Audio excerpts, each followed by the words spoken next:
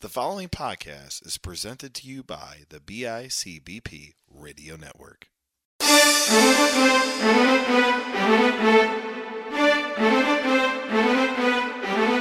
Hello, everybody. Welcome to another week of the Panel Discussion Podcast. My name is Matt Johnson, one of your three hosts, always alongside Greg Knowlton and Chris Gullo. Chris Golo joining us all the way from West Seneca, New York. Armin Golo's back. We're recording this episode about a week ahead of time, and yeah, Armin Golo. Forgot about that. And the weather's starting to come down now. It's just to have a big winter storm. Winter Storm Harper, I think. Snowpocalypse. Yeah. It's looking a little Johnny rough. Gillo's got a hold of our area over here. So, I wanted to do one last episode, one last comic book review. I will be off of the show for ever. No, just kidding. For at least 2 to 3 weeks. For those who aren't in the know, I'm getting married. By the time this episode airs, I will be a married man for 2 whole days. And it's all, huh? Oh, I thought I lost you guys for a second. No, you're still there. You're still there. So everything will be downhill from there. And I'll be going on my honeymoon almost immediately after the following week. So I'm just going to take a couple weeks, refresh myself, and Chris and Greg are going to carry the mantle for us. I'm sure they have some guests lined up and some fun stuff to talk about. We're going to just interview Prince every week. You can't have him. I know. So yeah, I'm gonna miss it for a month. I think it's good though. I'm gonna need to recharge my batteries. I've been grinding at the whole podcasting thing since June, and I've been maybe a little obsessive with it at times. And like I'm starting to see it now. Like the grind is real, but I want to make something of it. So a couple weeks off, refresh the batteries, take care of be with my soon-to-be wife, and yeah, life is going to be good. But this week, we finally did the roulette. We drafted it last week after our Avengers MCU talk, and this was a fun little bunch. We have 9 books to review today, so we're going to get into it rather quickly. I don't think we have any Marvel or DC books. They're all... Yep, I have none. None? Yep, nope. No, so they're all that's cool. really different comic publishers, and I'm actually really excited for some of these to hear about some of these books, especially the one I got that Chris ended up grabbing, the Bruce Springsteen book. Oh, yeah. I'm really excited. But when I talk about that, there's an ad for a book that they had coming out that year that I really want to get. Oh, we'll talk about it. Oh, yeah. All right. Excuse me. All right. Well, I'll start us off. The reviews are going to be a little bit quicker than normal because, yes, we do have 9 books to go through, but it's going to be a pretty fun one.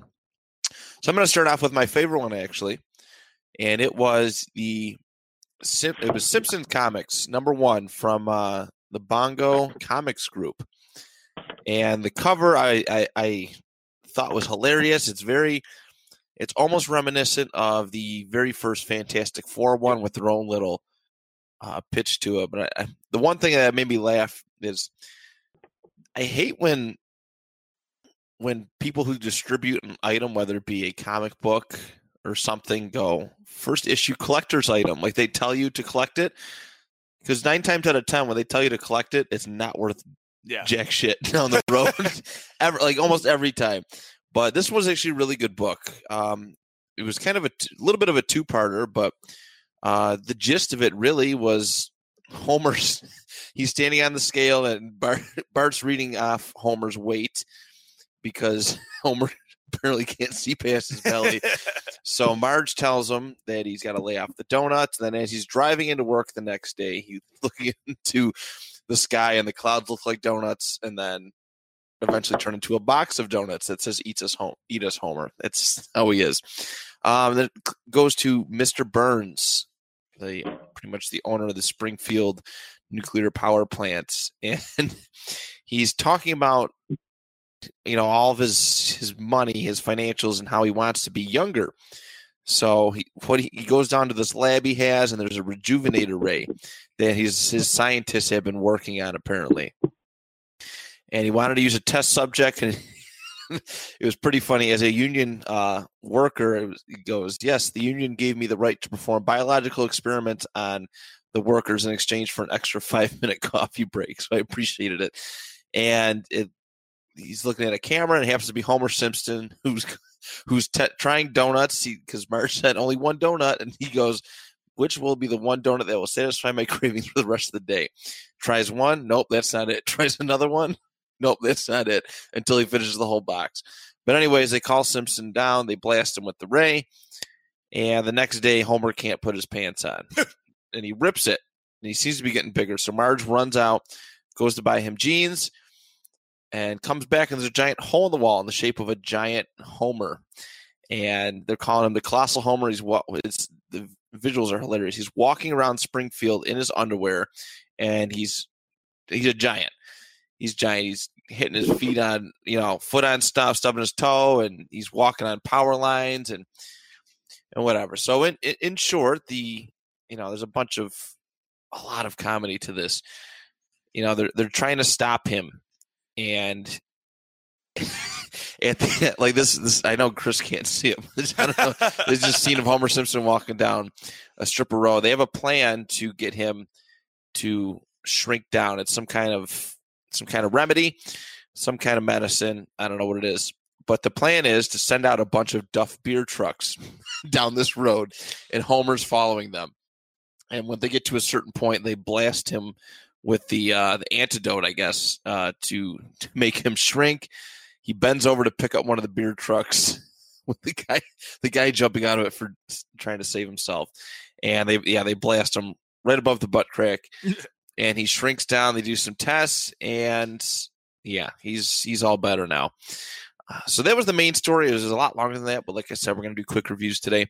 And then they had a little one at the back. It was a little Bart Simpson story called The Collector, and it was pretty much a fantasy story of Homer being like this millionaire but a huge comic book collector, and he has this special room where he keeps his books at optimal temperature so they don't fall apart. They don't really age too bad, and he ends up getting locked in it when he goes to fix the air because it was scorching hot in there. Something was wrong, and it was really warm in there. And then he gets trapped. Something with a cat. No, his dog. His dog locks him in, and then it gets really cold. So what ends up happening is his butler ends up opening the thing 2 days later, and what he did to stay warm in this cold freezer that used to be his comic book room was burn all his comics. They were all like, first broke my heart. But all right, so let's get into go ahead. That comic book, I just looked online, anywhere between $10, which is fine, to $150. Really? Yeah. So it is a collector. If it's graded high, it's worth upwards of $100. Gullo. Oh. Gullo might get $40 for this. Right? Gullo, you bought that's this? Me. Oh, that's you? I took care of it as best as I can. How much did you pay for this? Nothing. It was in a box of comics I got for my birthday. Oh my God. I'm not going to touch this anymore here. That's crazy because that never happens. Never happens. All right, so let's get into the grading system. Artwork, really good. It was pretty much spot on of the cartoon. A little bit more refined. The book came out in the 90s. 99, I think. But it's a little more refined. 93. What's it? 93? Oh, okay. I thought I read 99. But could be mistaken. But anyways, the art style was very reminiscent of the cartoon, looked exactly like it. 10 for the artwork. Action, little to no action. Really, it is 93? Okay, my fault. The only action really was Homer getting blasted with the remedy. The medicine that made him shrink. It was very minimal. I'm going to give the action a 2, but that's okay. It's a Simpsons book. I understand. The story, it was funny. It was fun. It captured really how the Simpsons is from a cartoon standpoint. Like sometimes stuff like that doesn't translate well to comic books, but I found humor in all of it, and I pictured it in the style of an actual episode. I'm going to give the story a 8. Dialogue, I was feeling it. The dialogue came off well. I pictured everyone's respective voices, and the dialogue was really easy to follow. really humorous. I'm going to give the dialogue a 10. That was a strong point of it. Rereadability, would I pick it up again? Yes, I would. It was a long read. It was a fun read. And yeah, if you're ever just in the need to laugh a little bit, relax and laugh, I would definitely pick that book up again. I'm going to give it a 7. So 37 out of 50 for Simpsons Comics #1, 1993. All right, who's next? I'll go next. Okay. All right, so I'll start off with this one just because Matt's anticipation. I'll start off with Hey Boss, a parody of Bruce Springsteen. Yes. So,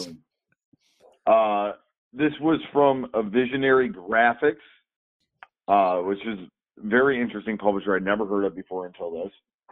And then this is 1986. It came out. It doesn't have a month, just 1986. Okay. Now it's funny. It starts off like before the comic starts. There's like just a quick note from the guy that wrote it, Philip Wang, and it just seems like these guys were just like, I don't know, smoking a lot of weed in their bedroom, and they're like, let's start a Bruce Springsteen comic.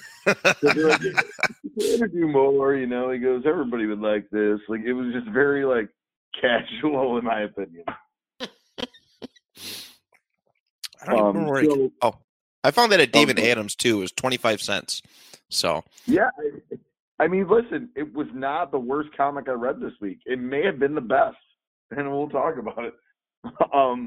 So it's actually it's like about a bunch of little short stories, and it's in like a black and white like Sunday comics kind of art feeling to it.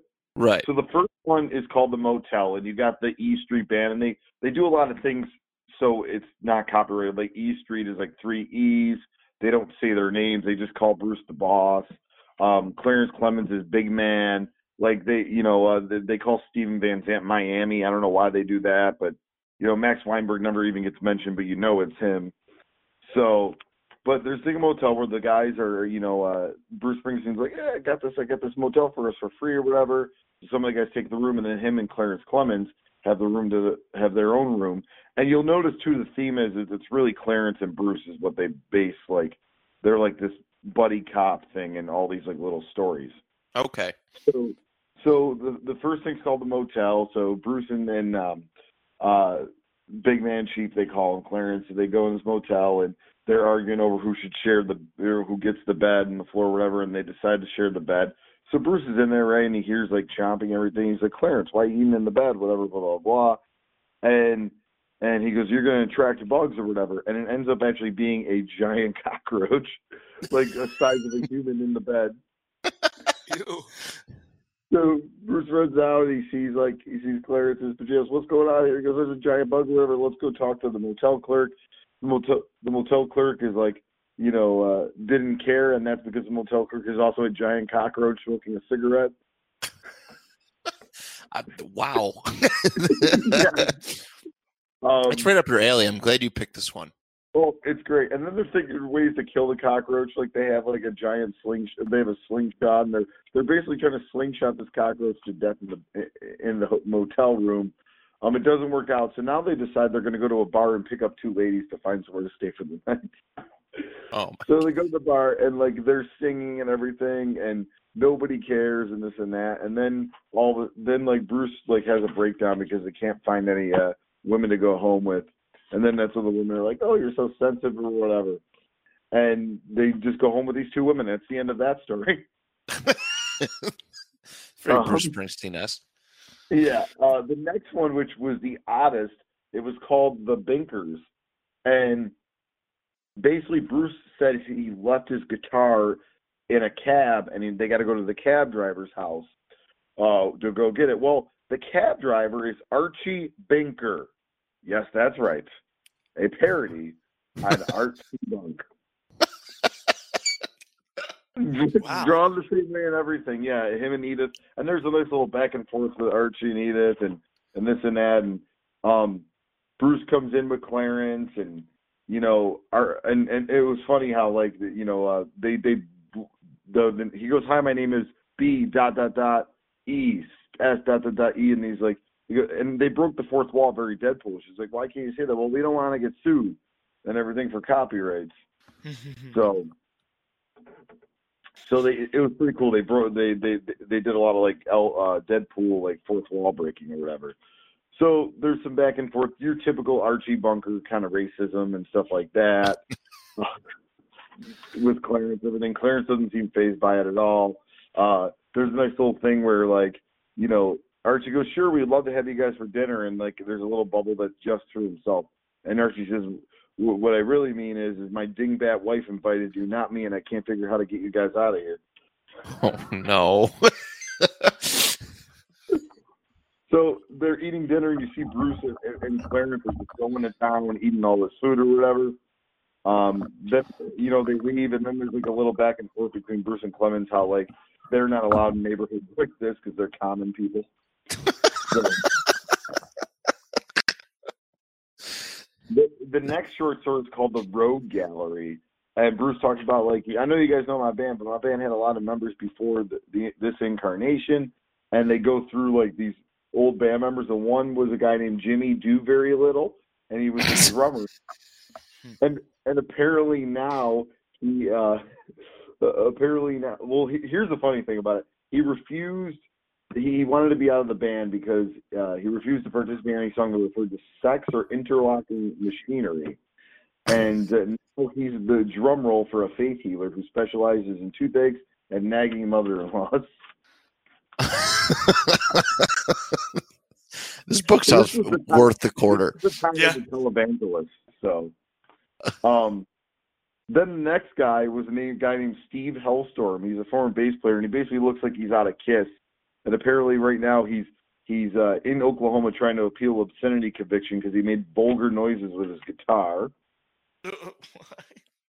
The next guy was the original saxophone player. His name was Muhammad Slam Dunka, and he was a basketball player that played the saxophone. And unfortunately, both those careers didn't work out for him. So now he's a human flagpole. He's 7'2". And then the last member of Bruce's band that's no longer in there is a guy that used to also be a lead singer, and his name was Dean Larry Nova. And now what he does is he left because he has a different style of music. He has a band called the Trashmatics, and they play a special type of music which is classical rap with Hebrewic overtones. Interesting. That is very fitting. There's a picture of him basically playing. This is great. There's guys wearing moose yarmulkes. That is incredible. Yarmulkes with moose antlers on it because they're Canadian Jews. Don't tell Jennings you read this book. Oh, I know, right? So before I get to the next story, there's an ad for something that I have to read. It's called Reagan's Raiders, and it's basically Ronald Reagan in like this Rambo gear. What? That sounds incredible.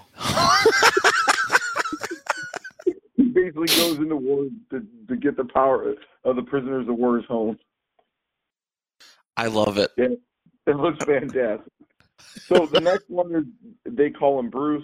Bruce goes up to this bar. He sees Clarence. He's about to work as a bouncer, and Clarence is down. And he goes, "Why are you down, big man?" And he's like, "Oh, well, I have this date, but I got to work, so I got to skip the date." He goes, "No, I'll take care of you. I'll take over for you." So Bruce is bouncing, but he knows it's going to be a bad idea. This one guy walks in with a dog and starts to attack Bruce. So Bruce, lets that guy in. Then this other girl walks in the bar and is looking for big man. She goes, "Yeah, we talk about our dreams," and she goes, "I tell him how I want to have a child of an alien from outer space." And he's like, "Oh, I think that will work." He's like trying to apply logic to the scenario. Then there's a fight in the bar. Bruce tries to break it up, and you look like Bruce has got this Karate Kid montage panel. But it looks like he beats him up, but he's actually really beat up. And big man shows back up because, "What's going on here?" He goes, "Well, he got punched in the face, and he got knocked out." And then he goes, "By the way, where'd you get this headband?" Which is like the Karate Kid's son headband. And that was the end of that story. That one was called They Call Me Bruce. So there's a bunch of little short stories. It was better than I expected. Yeah. It was wacky, and it was ahead of its time. Like, if this book comes out in the late 90s, or honestly, if these guys write for Cosmic Ghost Rider, it's genius. But I'm sure in '86 it wasn't well received. Probably not. No. Yeah, So it definitely looked cheaper. I understood why it was in the I understood why I was in the 25-cent bin, but it sounds. I mean, you reading it sounds like it was a really good book, and yeah, definitely different. It was a lot of fun. It's not if you don't take it too seriously, like your Simpsons book. It's a lot of fun. Yeah. Starting off with the artwork. I mean, you know what? I'm not a huge fan of the Sunday morning cartoon style and with the black and white, so I'm gonna give that a 7. Okay. It was cool, but I can't. I black and white, man. I don't know. And as far as action, there's not a lot of action in this. I mean, they are trying to kill a giant cockroach, which is kind of funny. So with that said, I'll give that a 5, I guess. Okay. Dialogue. I thought dialogue or storytelling, right? Dialogue, right? Story first. Yep. Sorry, just got my coffee. Storytelling. No, you're good. Storytelling. These were all little fun short stories. I mean, they, like I said, they were in that Sunday comic style where it gets straight to the point. I thought these were really fun. I'll give it a 9. These were 9? Fun. Okay. Yeah. As far as dialogue, the dialogue is fantastic. Like I told you, this was like very Deadpool-esque. Like it was ahead of its time. It was really funny. I'm gonna give it a 10. This was the really good dialogue. Very good. All right. And as far as readability, it's a fun little book. You don't need to know a backstory or anything. You just need to know who Bruce Springsteen is. And it does. The thing about this book is I'm picking it up in 2019, and it doesn't seem dated to me. That's important too. That's important the too. All in the Family thing, that was a really famous show. So, but say they picked a random, like they did like Silver Spoons. That was like the 86. Maybe it would have been a little outdated, but. I mean, with that, I'll give that a 10 because it's a fun little it's like, hey, here's a Bruce Springsteen comic. Not bad. 41 out of 50. I knew it would be right up your alley. It was a lot better than I expected. The book this week, the book that I expected to be the best was the worst, and the book that I expected to be the worst was the best. Interesting. All right. Greg had to run off. He has an important phone call. So I'm going to jump in next, and he'll just fill in as soon as I'm done. So the next one I grabbed was Aliens Defiance. It was a pretty simple book. Dark Horse Comics, issue number 1. So, yeah, another nice, not Marvel one. This book was relatively simple in the flow of it. It was pretty much like any other Alien storyline, but it was relatively cool. So here we have, there's a bunch of soldiers are flying into their space, this giant spaceship, and pretty much everything falls to crap relatively soon. The main character, I forgot her name. What's her name? I can't find it. But they put her to like a cryo sleep essentially, and she goes under, and then they sent a bunch of soldiers and stuff into the spaceship, and they get attacked by aliens, which are really, really cool designed. I love the artwork for that. It's going to be a huge grade for me. But the aliens pretty much mess them up real good. I guess is the best way to describe it. The main character, Hendrix is her name, excuse me. She gets woken up out of her sleep. And welcome back, Greg. Everything good? Yeah. Okay, good. I just wasn't sure. Okay. Hendrix is woken up. She's starting to come to, and pretty much she states that she's going to go and find these alien characters and give them the business. So, I mean, it was relatively simple in story, but it was definitely number 1. I'll tell you that much. I could actually go right into the ratings with that. It was pretty simple. Let's go. Artwork was a different style, very different style. It was dark. I think when Christian was on a couple episodes ago, he used the term muddy for it, and I liked it. I think it gave a good vibe, good ambiance to what an alien comic book would and should look like. So I'm going to give the artwork a 9. Action. Up next, there was some the aliens. I mean, it was pretty visual with the aliens beating on the soldiers, murdering the soldiers. There was some cool stuff, but it wasn't amazing what I'm used to from like a Marvel or DC superhero comic book traditionally. I'm going to give the action I'm going to give it a 7. Story, like I said, the story was simplistic. It wasn't a whole lot, but you can tell I don't know how many issues this series ran, but it was definitely a first one. Sometimes the first ones are really tough. Sometimes they really hook you in. This one, I'd give a 7 as well. Dialogue super simple, easy to follow, helped with the story, kind of helped get a grasp of what was going on. I'm going to give that a 7 as well. And the rereadability, it wasn't horrible. It wasn't horrible by any means, but it wasn't great either. It's kind of middle of the pack book, and I'm sure I would like to, pick up if I can find issue number 2 eventually, pick that up and see what's going on. So rereadability, I'd give it a 6. So 36 out of 50 for Aliens Defiance number 1. All right, Greg, you ready, bud? Go ahead. I'm sorry. Go ahead, Chris. Oh, no, I just didn't know what to expect on that one because I got that. So my wife got me a comic book subscription for a while called Comic Block, and they would send in exclusives, and that was one of them. And I actually never got a chance to read it, so I was intrigued of how it would be come off. Actually, every comic I put in the Roulette was a Comic Block exclusive because I thought it was neat because you're not going to find that in the store. So no, you're not. Yeah, now that you say that, I see it's got the little graphic on the front cover. That's pretty cool that they do that. But yeah, artwork really cool. But I'm sure like future issues, this is definitely setting up something. Like I said, issue number 1s are always tough.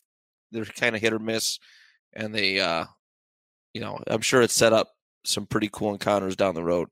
So yeah, not bad. All right, Greg. Hello. What's up? I did Astro City number 13 was the first book I pulled. It's an Image comic. So let's jump into it.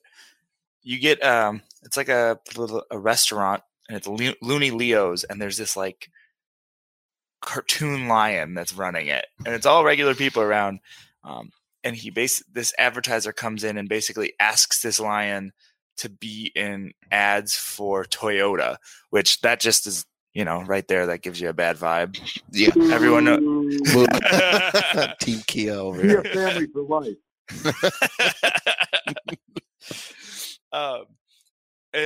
But this lion basically goes like, "Didn't you hear what happened?" Blah blah blah, and starts telling his life story.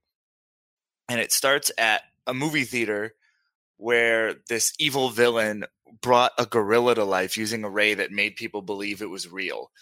It brought it off screen, this like Roman gorilla. And as he was doing this, I guess it was so powerful, it brought Leo the lion alive, who was just like he was the feature act before the cartoon featured before the gorilla. Gotcha. And when he comes to life, he decides to help this James Bond-esque hero, the Gentleman, take down this gorilla. But by taking down the gorilla, destroying the thing that brought him to life, it starts to make him fade. So the Gentleman wills everybody to bring Leo the lion to life by believing in him.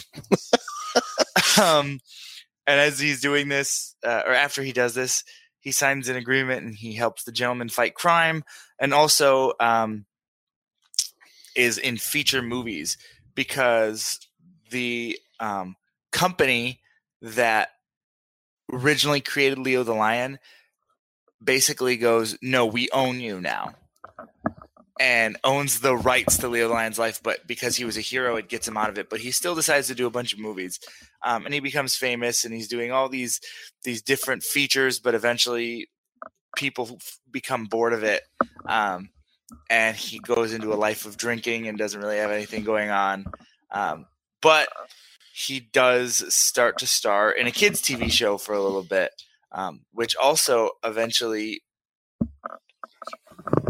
Closer. There you go. There we go. Also, eventually fades off because of some other stuff that's going on in his life. And he's just depressed because all of the stuff that happened in the cartoons are real memories to him. Like, it feels like they actually happened even though they were fake. He had like a girlfriend and nephews, and he misses those people. So he goes to drinking, gets into bar fights that people sleep under the rugs. But eventually a hooker dies in his house by ODing, and it turns out she was 14, just pretending to be 18. Uh-oh. So he gets in a bunch of trouble for that.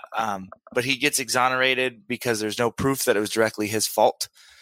But he gets kicked off all of his shows and kind of just goes into a life for 6 years, just walking through the desert and like these harsh conditions and not eating, and he can't die because of it. And he meets this alien Zardo who convinces him to suck belief out of other people so he can go back to where he came from. And he starts telling the story about the Mythmaster who fought the Honor Guard, which is this group of superheroes, and was about to kill them, but decided not to. And it turns out he was the Mythmaster the whole time. He's this like huge armored like beast, and he takes off the mask, and it's just this weird like goofy snagglepuss looking lion underneath it. And it was actually Zardo who convinced him to do that. But because he didn't kill them, Honor Guard protects him and like forgives him, and he just has to like live off basically in this house by himself for a while. But the network brings his cartoons back. He's not involved in them, but he gets a little bit of royalties from this. But eventually they open up a restaurant with his name, and he just works as like the Chuck E. Cheese of it. And he says, "So yeah, I'll never work in showbiz." He goes, "You know what? Never mind." And he signs the Toyota paperwork, and that's it. That's it. Yep. It's a weird book. I bet. Did I put that one in there? Yeah, Alex Ross did the cover, which is cool. Okay. But the rest of the book, it's really good, but there's moments the inking is weird to me. It's just partly maybe just because Leo doesn't fit with the rest. Like the artwork is incredible, and then you've got this like snagglepuss looking lion just like tossed in there. Yeah, and it threw me off. I'm gonna give the artwork a 6. Okay. Geez, I forgot everything already. Action. There really wasn't much action. The little scuffle in the I'm gonna give the action a 3. Okay. Action stuff. Wow, I'm so tired today. Story was a great, actually, a very clever original story. I'm gonna give the story a 10. It was very different. The dialogue was okay. The dialogue was nothing special, nothing that wowed me. I'm gonna give the dialogue a 5. Okay. And rereadability. If this was the story, I wouldn't be hooked. But I was interested, so I looked it up. This is actually about Astro City is a comic book that's been running since 95. Okay. And it's all about that honor guard, those different superheroes that exist in this futuristic-esque city. And Alex Ross does a lot of the artwork for it. This was just like a random side story just tossed in there. This isn't actually about the main characters. I gotcha. Okay. So I actually already downloaded the other Astro City comics because I'm super interested. It's like a Silver Age comic book story. So I'm going to give the rereadability a 7 because it found a way to hook me into the rest of their comic book, even though I really wasn't crazy about this one. Okay. I gotcha. All right. 31 out of 50 for that book. I'm intrigued by the back. Resident Evil. I didn't even notice that. It's a Wildstorm. Yeah. Wow. I want to find. I need to find those. I've been looking for Resident Evil comic books for quite some time. Yeah, and that's noted. Astro City was actually a Vertigo comic first. Oh. And then became Image. So that makes sense why Wildstorm would be part of it, because Wildstorm and Vertigo also work together there. And Wildstorm is an Image comic property now, kind of, and DC. It's weird. Do you want me to just do another one then? We'll have Chris go, and then we'll have you go right after, and then we'll go back. Yeah, that normal. Works. So yeah, Chris, you're up, bud. Hold on 1 second here, guys. Oh, you're good.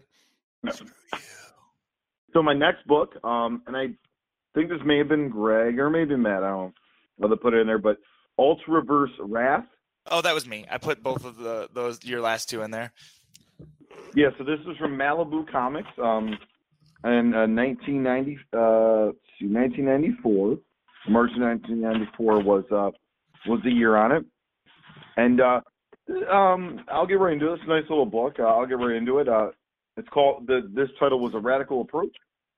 And you see like a couple homeless guys by a fire, joke around about how they found an orange in the garbage, whatever.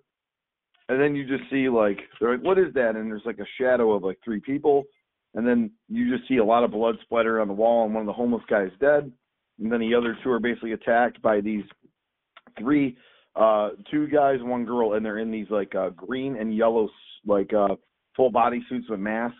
Very kind of Deathstroke-ish, in the aspect, and they're called the Radicals. So they basically just kill these three homeless people for a workout. That's what they call it. Okay. Wow. So then you see a guy by the name of Thomas Hunter. He just gets back home from what he says a mission. You don't know much about it. Him and his wife are having a little back and forth. Then we go into this scene where like it looks like we're in like a research laboratory, and all these doctors and scientists are talking about how they have to Project Wrath, which ends up being this Thomas Hunter guy, and the Ultraverse, which is kind of cool. I guess the Ultraverse is like Malibu's basically their universe. So like everything everything ties together, which is kind of cool. So because there's like Ultraman and stuff like that. So, but so you see they're just basically they're, and by the way, this like secret government organization, it's called Aladdin, and basically they test on people and give them like special powers and everything. And they basically say, hey, we got to go get the Radicals. They're out of control, whatever. Because the Radicals were a group, and you'll find out that Thomas Hunter was in their group too. But the Radicals like broke off from them because they're I don't know if the experiments went awry or whatever, but they're basically bloodthirsty. So, yeah. So you see them. They're having a little back and forth. They're in New York City. They're almost beating up each other, like they're that out of control. Then Thomas Hunter shows up and he sees one of the doctors. The doctor goes, yeah, I want you to go find the Radicals, but don't kill them. Just go get them. And he's like, yeah, I'll be professional with it because he's obviously got some bad blood there. So Wrath, he's looking for them, and then the Radicals show up, and their names are Bohm, Albright, and Marcus. So they show up, and there's a nice little fight on the rooftop. Very 90s-ish, like, for this field, too, by the way. Like, that X-Men, you guys brought Wildstorm, like that, that feel. Right. So there's a constant back and forth, and a little banter back and forth on the rooftop. And then this guy shows up, and he's almost like a Taskmaster. He has a red, like, skull kind of mask, like skeleton mask, and he's wearing, like, a green cloak on top of his head, and then he's got like just basically like bulletproof armor, and then like cargo pants with like knee pads and this and that and boots. And he shows up and like say his name, you find out his name is Slayer, but he shows up and he starts helping Wrath. Yeah, Wrath has no idea who this guy is. Like he's beating these guys up, the Radicals, this and that, and he shoots one of the Radicals with his gun. Because I guess the Slayer guy doesn't have power. He's just like a vigilante. And then the Slayer guy goes away, and now Hunter is, Wrath is just left, and he's like, what's going on here? And then a bunch of detectives from Aladdin show up, and they say, hey, you're not supposed to be here. What is this? And he goes, no, Dr. Escada gave me on this mission. He goes, he wasn't authorized to give this mission. And then you see Wrath has to go to some government facility, and then they just say that the next issue was Freaks. So, fun little 90s. Definitely, this is a 90s indie comic all the way through. You could tell that Jim Lee influenced a lot of comics, like Wildstorm, like this, comics of that ilk. But this was a fun, like I said, this was a fun little read. As far as, I'll get right into it, guys. As far as artwork, I don't know, maybe just because I was such a big fan of cartoons as a kid, like the superhero cartoons in the 90s, and I love this look. But I thought the artwork was pretty cool, and with the nostalgia alone, I'll give the artwork an 8. Okay. As far as action, there was a good amount of action in there. You got the people killing the homeless guys, and then the rooftop battle, which is pretty sweet. And I really like this Slayer guy. Very, like I said, Taskmaster, Punisher, Moon Knight-ish feel I got from him. With that being said, a lot of pretty good action. I'll give that an 8 as well. 8 as well. Okay. Storytelling, you know a little bit about the experiments, everything, and I actually kind of put 2 and 2 together, but they don't give a lot of background on that. It's the 3rd issue, so it's not far down the rabbit hole that they should still be telling you what's really going on. It's not like it's issue 18 or 19 or something like that. So with that, I'm going to give that a 6. 6. Okay. Dialogue's pretty all right, but once again, I get a little lost with what's really going on. Like, why did Hunter leave the Radicals, or why are they really that crazy? So I'll 6 that as well with dialogue. Okay. And as far as rereadability, like, it's a fun little book. Not something I would pick up, like, you guys know me. I go for out of the ordinary, or like, oh wow, they made a comic based on, like the California Raisins. Like, that's my style. Like, Yes, it is. Yes, it is. I mean, I'm pretty sure that comic book exists, probably, but nonetheless. But nonetheless, I mean, it's a fun little book. It was the '90s. It was, like I said, it was a McFarlane Lee inspired book, and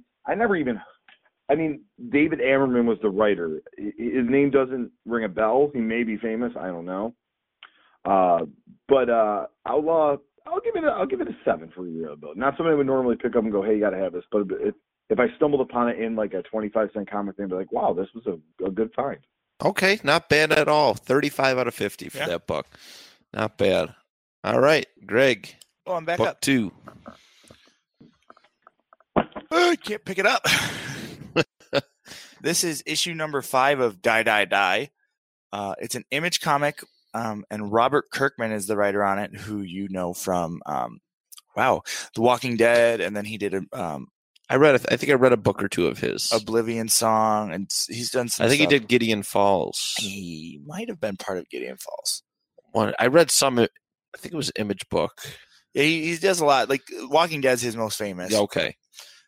So this starts off with talking about Bethany and Theodore. They are 2 agents in basically, like, I'm guessing, like the CIA essentially. And it's talking about how they're not supposed to be together. Their relationship's forbidden, but they work together, and everyone knows that they put them together as a team because everyone knows they love each other so much that anyone who tries to separate them will die.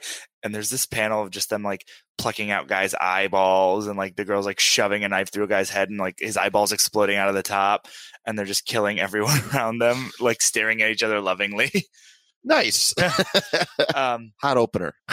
It cuts over to this weird like case.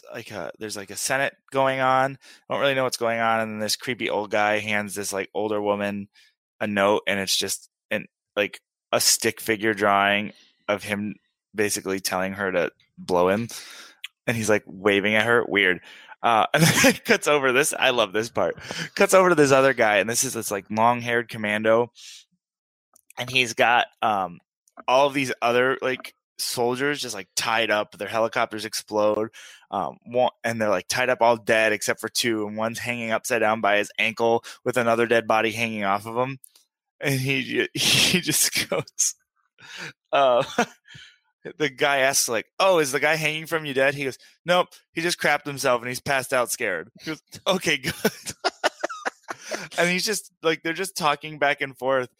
And the dialogue's great. The guy's just like, "Sir, if I knew it was you coming to kill us, like we just would have slit our throats ourselves. Like, but it's an honor to have you be the one to kill us." I mean, like, there's clearly like some respect, and it's just super funny. He's like, he goes, "I don't think I'll ever walk again, sir, but you're a hell of a guy." It's like, thanks. They're just like going back and forth, and it's great. Like, they just respect this guy, and like, just like, it's super weird. It's like, "I'm glad you were the one that shot me, sir." It's like, "But I was really hoping to cut your throat and be the one to kill you with that glory. Can you blame me?" Like, And then he walks forward, and the guy who's like driving the helicopter for them just says the F word and is like, "Are you gonna kill me?" He goes, "Not if you fly me or fly me in the helicopter." He goes, "Okay, sir," and just tells him to hop in. It cuts over to this like agent, and he's dropping his daughter off at school, and the teacher is like telling him that his daughter punched two boys that were making fun of her, and he goes, she needs to be talked to. He goes, "Why? To congratulate her?" She goes, "No, violence is not the answer." And he laughs in her face and goes, "You just made my morning." And then there's this weird thing where he's like watching two parents like holding hands, and like he's like clearly sad, and his wife isn't in the picture. He walks in, and that old lady from earlier is bent over on the desk with a gun to her head, and it's the guy that they were talking to, and he's asking why they sent someone to kill him. And there's this like weird dialogue. She's like, "I normally enjoy being bent over the desk, but can we speed this up?" And it cuts over, and it's cutting back and forth, and like, "We're not the ones who sent them after you. It must have been someone else. Like, the government's huge. It most likely was a government, but not our specific branch."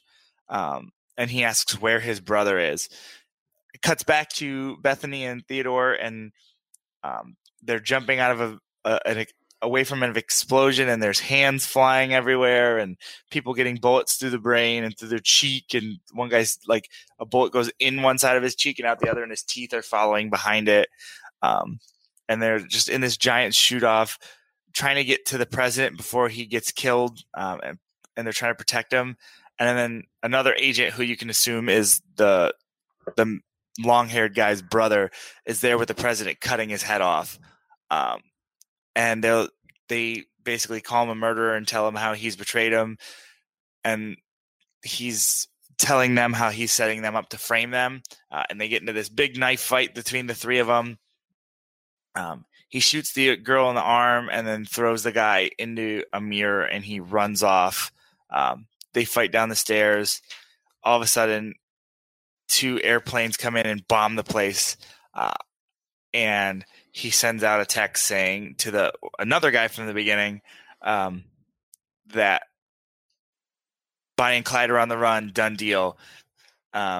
Basically saying like they've been set up to be framed, and it's all going to be there. It's all going down, and then the president gets in the car to drive away, and it's clearly supposed to be Obama. And the creepy old guy from earlier is saying like, "A bullet in your head's going to fix everything," as he like waves off. This is a weird book. I liked it though. I actually did really like it. I'm going to give the art a 9. It looks like an Archer comic. Okay. Like, it's a similar art style to the show Archer. It's a little different, but that's definitely the vibe I got from basically the whole comic. Was Archer. I'll give it a 9. Action, 10. There's a ton of action. This was crazy gory, which I'm fine with. I like old school action. Like, gore does not even faze me. It actually thought it was great. Wow, I'm so bad today. It's okay. It's early. Story. This is earlier than normal. Yeah. I couldn't really follow the story. Story is going to be the lower score. I couldn't follow the story. I wasn't really sure what was going on. It was a little confusing, and part of it, it's a 5th issue, but I wasn't sure who every character was. So I'm going to give it a 5. Okay. And then dialogue-wise, the dialogue was awesome. The back and forth between the one guy and the soldiers he was killing was incredible. I'm gonna give the dialogue a 9. Okay. And rereadability, I would read this again. Again, it felt like I was reading an Archer, like a comic based in the Archer universe, and that's one of my favorite shows. I believe it or not, one of my favorite animated series right now.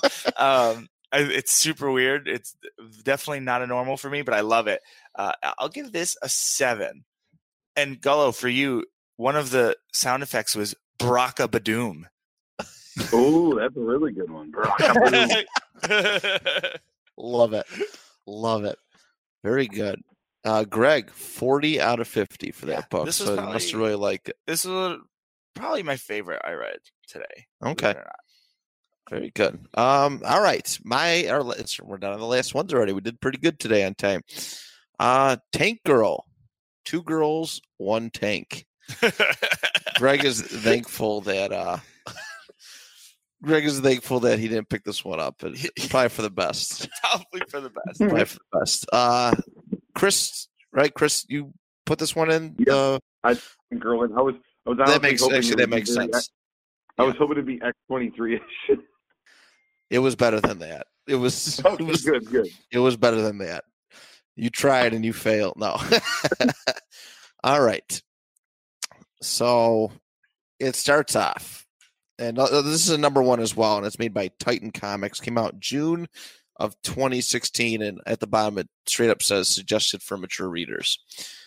So at the beginning, there is a art gallery, and this woman is with who kind of runs the gallery is with some gentlemen who they wheel in Tank Girl's tank. I know. Drastic. And they're like, wow, really? How'd you guys get it? And they said he won it. I forgot how he said he won it. He won it in a game with some dumb arse kangaroo, apparently. Oh, it was a contact that they had. So the kangaroo is actually a main character in this story. Yep. I forget his name. Yeah.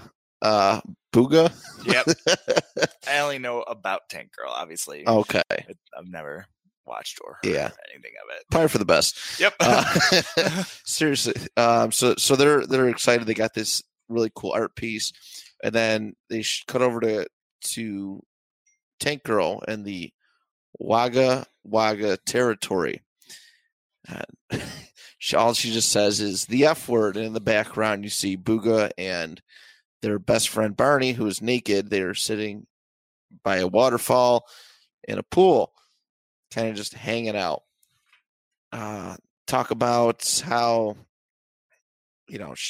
Tank Girl left for a couple days, came back, and the tank was gone. And obviously, Booga is not going to say what happened, but they go into their little shed, and they have a bunch of other vehicles. They grab another tank, and they go out riding. They want to get their tank back. So it cuts back over to the museum or to the gallery. The person who runs the gallery, she's going home. She slightly undresses, eats Chinese food, and starts to drink a little bit, and then picks up a magazine about Tank Girl. And then immediately after, she cuts her hair.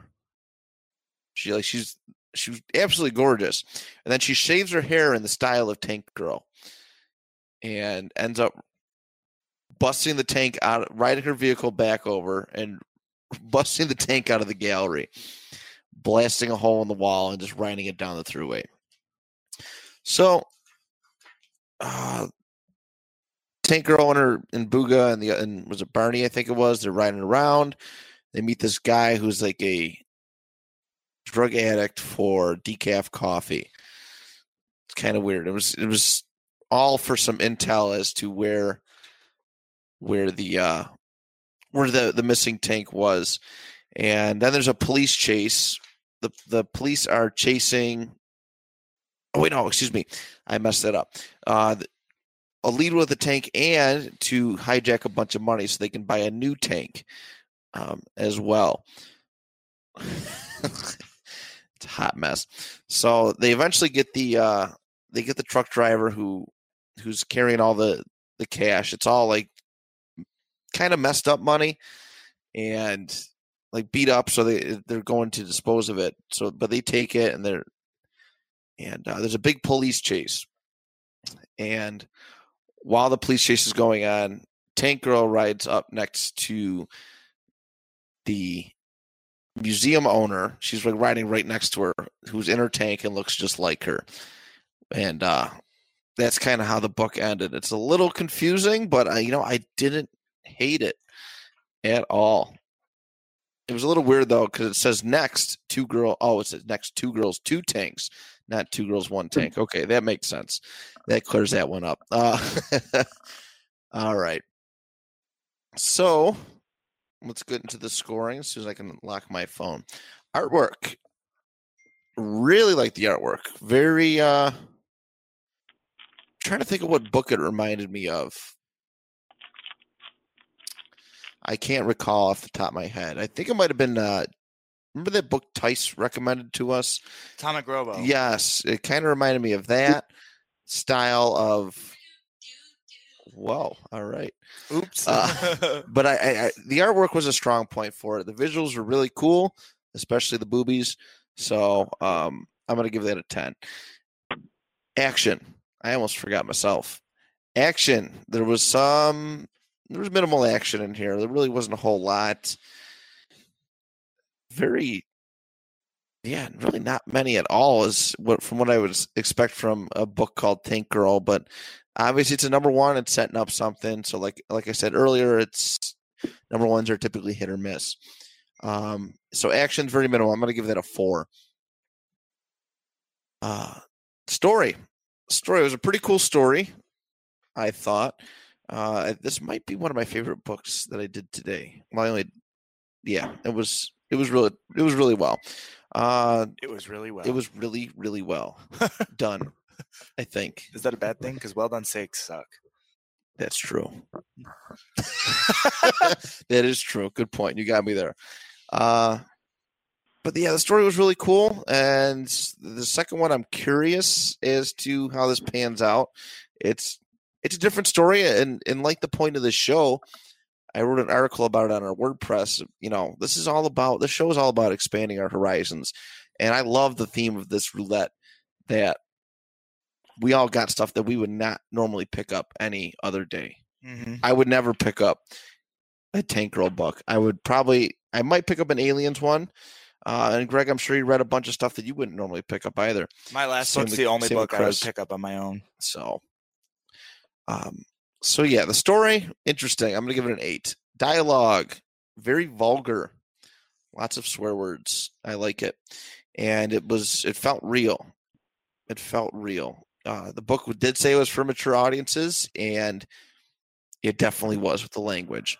So the dialogue was a huge to it. And actually, this book had like a Mad Max vibe to it as well. But on that note, I'm going to give that a 10. Rereadability? Yeah, absolutely. Did not hate it at all. I think it was a very well-rounded book. Different, but well-rounded. So I'm going to give the rereadability a 7, giving it a score of 39 out of 50. I think that might be my highest rated of the day. I'm not 100% sure. But 39 out of 50 for Tank Girl number 1, June 2016. All right. Chris. All right, guys. Here. So I don't usually have a lot of negative thoughts on this show. I keep it pretty positive. But let's talk about Codename Strike Force. This was written by Mark Silvestri, which on paper you get really excited. He wrote Batman, he wrote Cloak and Dagger, he wrote Wolverine, he wrote X-Men comics, he wrote some Spawn, and he was one of the guys that started Image. So, and this is an Image comic. It's from 1994, July 1994. Codename Strike Force, issue number 5. All right, so it starts off. There's like some spaceship kind of thing, which looks like much like the Starjammer's base. It's shaped in like a T though. And there's this like blue shark looking guy, and he's beating up what looks like a guy that looks exactly like him, but it's actually he just keeps punching mirrors, and he's talking crap to himself. Then this other guy comes in, kind of Cable-esque looking a little bit to the aspect, and he's just like calm down, and then they start fighting each other. I don't know why, because they're supposed to be partners. And then you go into this like conference hall, and then there's like a few more. There's like a guy that kind of looks like Omega Red, a girl looks like Psylocke, and a guy looks like Deadpool, and they're talking, and about like whatever their next mission is or whatever. And then in comes the shark guy, and he starts fighting them. And you're like, what is happening? Like, and there is actually a cool sound effect. At least there's crack. Also, Shuri is in there as well. But they're just fighting each other, and then you see the other members of this codenamed Strike Force, and they're fighting the two guys that were like in the opening panels, and then in comes this dude with like 6 arms, who kind of looks like Kano, and Kano had a baby with who's the 6-arm guy we talked about 2 weeks ago to in Mortal Kombat? Goro. 4 arms. It's like, yeah, Kano and Goro had a baby. His name is Yeah. Gano. Gano. Well, yeah, Gano, yeah. George Gano. Graham Gano. But he says, and then there's this guy that looks like Professor Xavier. I mean, this is such an X-Men ripoff. It's ridiculous. There's a guy that looks like Professor Xavier, but he's got like some weird, like metallic piece in his arm, kind of like Smythe used to have, like in his, and they just, like, he's like, calm down now or whatever, blah, blah, blah. And you realize they're all a freaking team. And there was no reason for any of the fighting. Like, and nothing makes sense with the dialogue. You don't know why they were fighting. So then you go to the scene where, like, one of the guys in the Strike Force walks in, and he's actually the most, like, he's like Cable-esque looking, and he gets like attacked by this like technovore looking creature. Which the artwork is kind of cool. The panels are kind of cool. But and this creature takes control of him, and now he looks more Cable-ish than he ever has. And the other Strike Force, they go into this building, and here comes the technovore creature.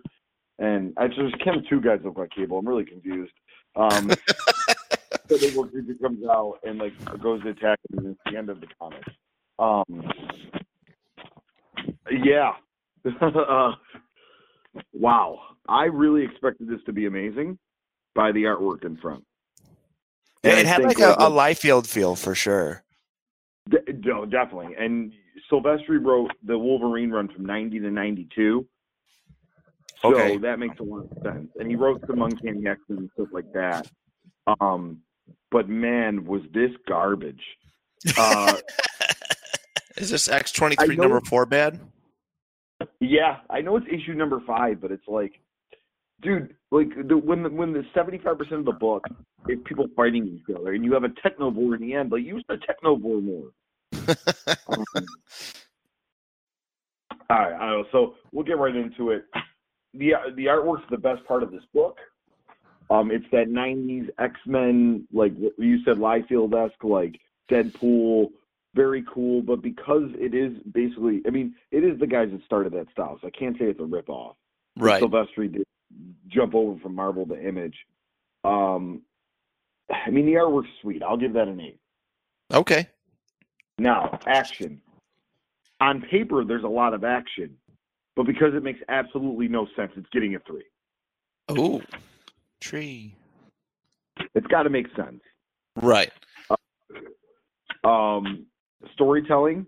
I don't know what the hell is going on at all. Like, it just makes absolutely no sense. Like, you thought the Professor Xavier guy was a bad guy, and then he ends up being a good guy. I'm so confused. I'm gonna give a 2.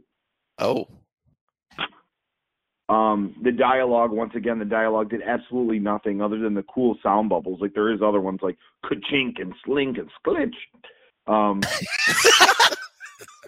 I just want to we should do an episode where Gullo reads sounds from comic books. Oh, it's so good. Yeah, dialogue garbage. We'll give that a 3, and I'll give it a 2. 2? Okay. Give it a 2. Rereadability, that's going to be an absolute 0 for me, dog. Absolute 0. I'm sorry, guys. I really wanted to like this. I really did. I think we have a new toilet bowl comic. I'm actually surprised there weren't more bad comics in this, to be honest. Yeah, we actually hit pretty favorable. They wanted to be bad, and they weren't. Crazy. Wow. 15 out of 50. 15 out of 50. Suck it, Mark Silvestri. Suck it. So that might be our worst book. Like, I have to go ahead. Oh, real quick, I was just gonna say, for me, what it feels like is I looked up his bio, and he started Image, and he pumped out books, and I feel like this was just like, oh crap, we have to pump out more books because of the publishers want them, and this is the '90s comic boom, and I think this probably is. I admit he's got a lot of good work, so this was just probably like, oh, I got to put a series out. Right. So yeah, that's Crazy. what I was gonna say. Yeah. All right. Yeah. 15 out of 50 for that. That is definitely our worst book of the day. Greg, take us home. Okay, let's go home. Almost done. This one was the one I was the most excited for. This is Bebop and Rocksteady Destroy Everything, issue number 1. So I'm going to hop right into You have this black and white comic start with the only thing that's in color is Raphael's mask, which is cool. He's fighting this weird like dinosaur creature. And there's a narration talking about this guy, Savanti Romero, who is a time master, who is defeated and trapped in the Cretaceous period. And he will soon be freed, but because of Bebop and Rocksteady. And then it cuts over, and the Ninja Turtles are inside this this museum, and Donatello is bringing them there to see this new mummy that's been brought in, and a set of fossils that they should be really interested in. And it's got your typical like Ninja Turtles dialogue, like talking about all the dinosaurs and how the dinosaur bones aren't as impressive once you've seen real dinosaurs. And Mikey goes, I was actually a little disappointed when we went back in time and didn't find a bunch of skeletons roaming the earth. Like, it's solid Ninja Turtles. There's some more stuff. Oh yeah. Donnie goes, hey Mikey, you know why they say if a pterodon were alive today, you wouldn't be able to hear it go to the bathroom? Because the P is silent. And it's just, your solid Ninja Turtles dad jokes, and I love it. It cuts over, and they see this mummy. They're like, I don't know, like the mummy's totally disturbing, but like, why are we here? And then they look over, and there's fossils of Bebop and Rocksteady standing tall above them. Like, that's impossible, right? What? And then it cuts over, and actually there's a small Donnie in the corner that is acting as the narrator. And he's just talking about how this story isn't about us, but it's about Savanti and Bebop and Rocksteady.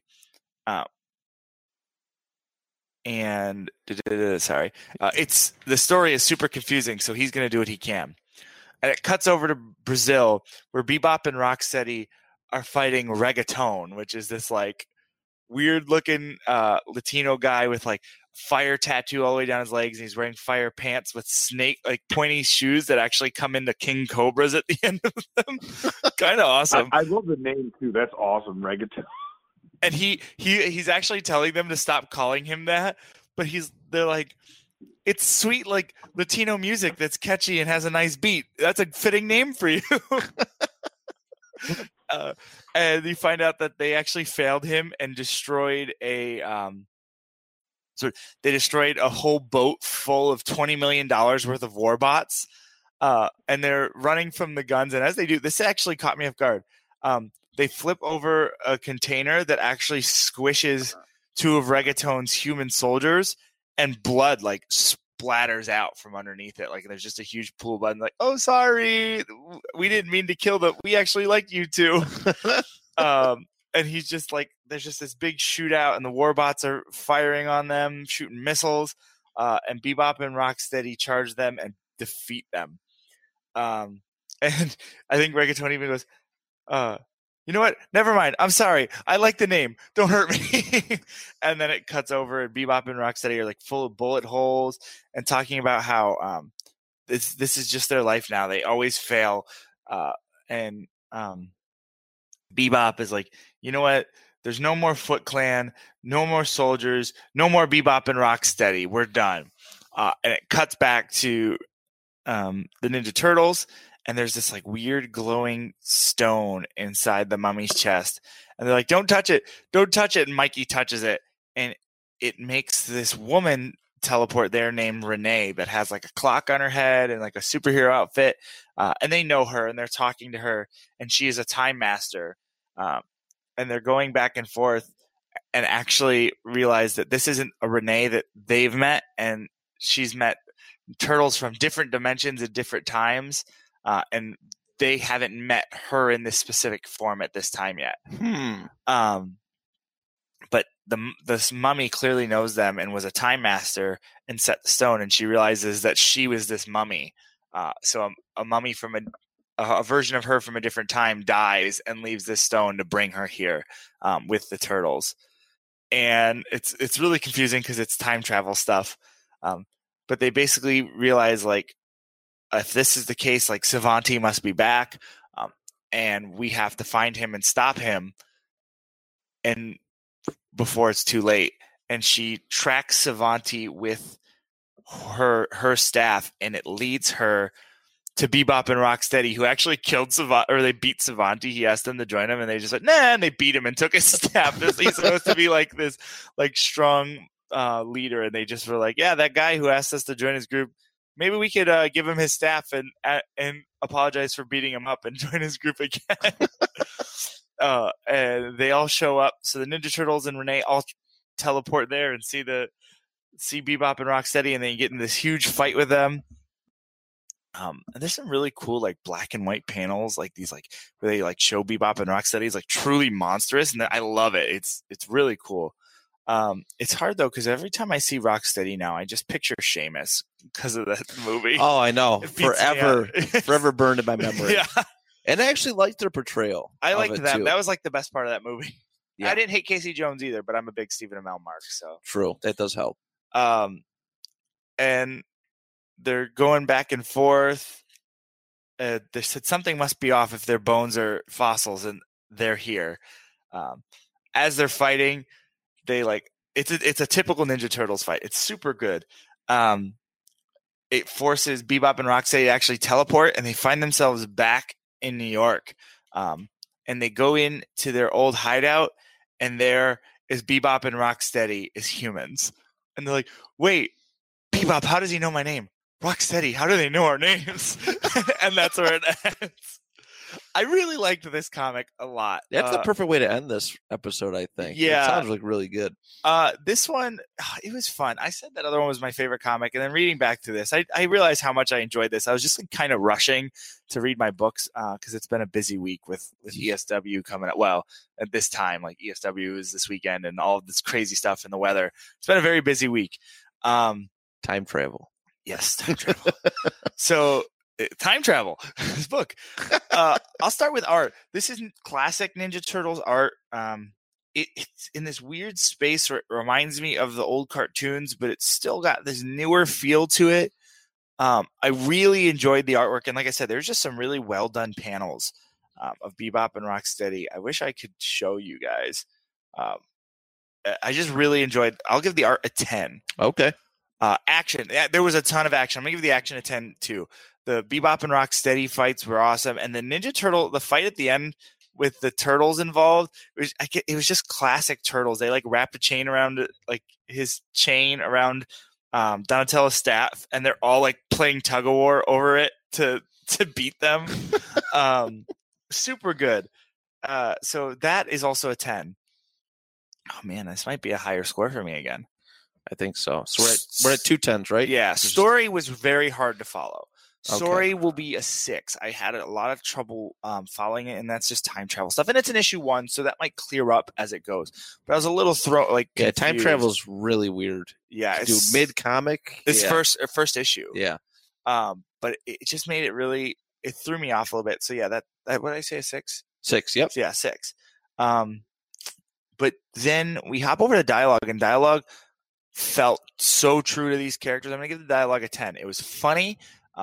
I can't deliver the lines the way they are, and you have to really, like, if you read the full thing, it just flows super well. and it's really well done. Actually, I'm going to give the dialogue an 8 because they do a bad job explaining the story. They try really hard, but it's time travel. They don't do a bad job. It's very hard to do. So I'm going to give it an 8. Okay. They do the best they possibly can, but the dialogue doesn't clear up the story well enough for me. Okay. But it's still very good. Rereadability is a 10. I want to pick up the rest of the Bebop and Rocksteady books. I want to pick up the Ninja Turtles books that are going on right now. There's the Ninja Turtles Out of the Darkness or whatever, I think. No, that's the movie. That was the second movie. Ninja Turtles something where they're doing like a very different take on them. I want to read those. I want to read some older stuff, and I want to read the Ninja Turtles Batman comic. Like this made me want to go like, oh, I never thought I'd really want to read Ninja Turtles. I do. So this was a good book. I really enjoyed it. Good pick, Gullo.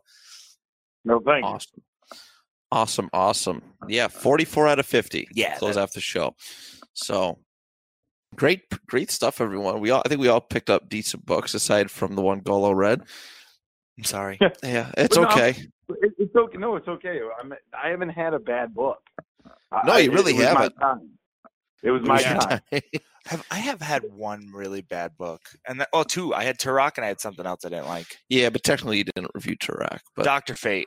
That was the other one. Yeah, you weren't happy with that, but it's still. I don't think it was as bad as X-23 or this one. Yet. So me and Greg, me and Chris have. Well, Chris now has the Toilet Bowl Award. I gotta look back and see what the score was. An 8. Was it an 8? Yeah. You remember? I know there's at least one book we can find that's worse than this. Oh, I'm sure. There's a ton of books we can find. I have some. Book. We might have to do an episode where we try to get it. But we might have to do an episode where we try to find the worst comic book possible. I'm all about it. I'll tell you guys off air. We know what it is. Oh, yeah. I know what it is now. It took me a second. I will. You know what? We'll review it on that show. Oh God. Yeah.